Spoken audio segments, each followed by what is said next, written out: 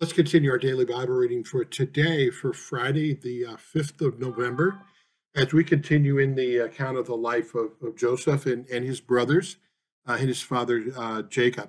So we're in chapter 47 of Genesis right now, and it comes to the point when Joseph now has his father and all the rest of his family there in Egypt. And I want you to notice just how much God has blessed Joseph, how this has been a what Joseph saw in the vision, in the dream when he was much younger, is really coming true, and God's working that out. He's working it out among sinful people. Obviously, the sin of Joseph's brothers, who want to kill him first and then sell him into slavery. Joseph certainly isn't without sin either. He's not perfect, just like you and I are not perfect. But yet God is working in his life, and all those things that God said would happen, that his brothers would bow down to him, that he would be above them. God's going to work out, but it's going to work out in God's way. Joseph is above them in a good way, in a blessing kind of way. Unfortunately, Joseph, by faith, is recognizing that and now seeing he has a great responsibility, that God has brought him where he's at now so that he can now be a blessing to his brothers and to his father.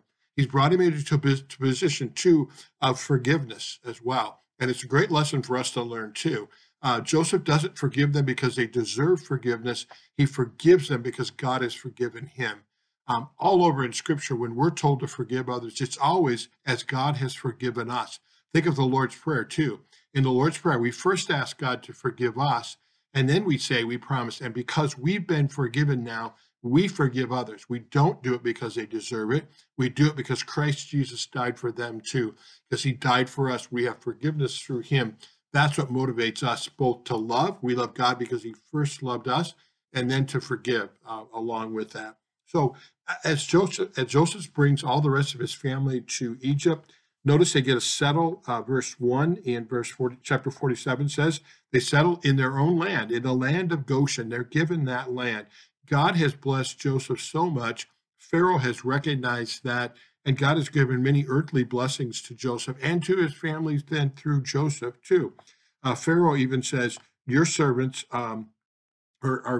Joseph says to Pharaoh that your servants are shepherds. And so Pharaoh gives him a good land where shepherds can go. But notice what also, Pharaoh recognizes that whatever Joseph does really is prospered.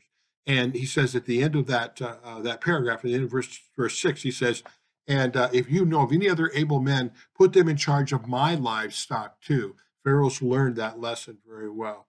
So Jacob, when he gets a chance to meet Pharaoh, says of his life in verse 9, he says, few and evil have been the days of the years of my life. Remember, Joseph's that heel grabber. He was grabbing his brother's heel from the very beginning. There's been turmoil in his life between him and his brother Esau. There was turmoil in his life between him and his father-in-law, who switched his daughters on Joseph on the wedding nights. And so that's, or on I'm sorry, Jacob on the wedding night. So we see that it certainly was, but Jacob has brought much of that upon himself. That's why God calls us to live according to his commands. His commandments are, if you go against them, what you're going to do is you're going to bring turmoil in your life. Turmoil between you and me, God says, and turmoil between others. And that's why we want to follow his ways, because it's truly a blessed way. Remember the Psalms, when we're reading through the Psalms, blessed is the man who takes delight in God's law, who looks at the statutes of God, who follows God's ways. That's truly a blessing to follow those ways. That's why God tells us to do that.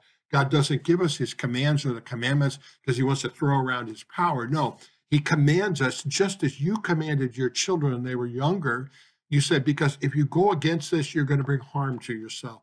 It's going to be bad for you. We need to put you in the right way. The commands that we give are those boundaries to protect and to give us direction, which we need so much in our life.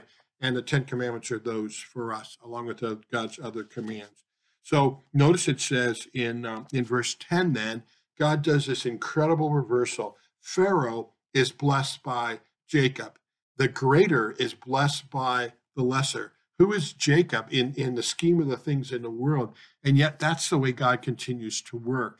You and I become a blessing to others by living out our Christian faith. It doesn't mean we're always blessed in that. There's going to be turmoil. There's going to be challenges there too. But there is great blessing too.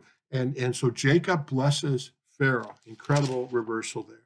And then we read, beginning at verse 13 on in the rest of the chapter, how Joseph continues to be a good steward of the power that he has been given, and how God continues to bless the people around Joseph, because Joseph had this dream and knew about the famine and had them save up all this grain. Now, verse 14 says, Joseph gathered up all the money that was found in the land of Egypt.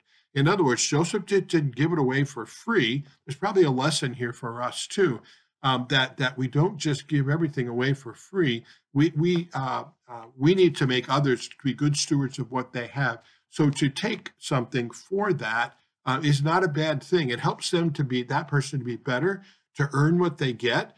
Joseph doesn't charge them in a usurious kind of a way, but he does make them accountable for what they have.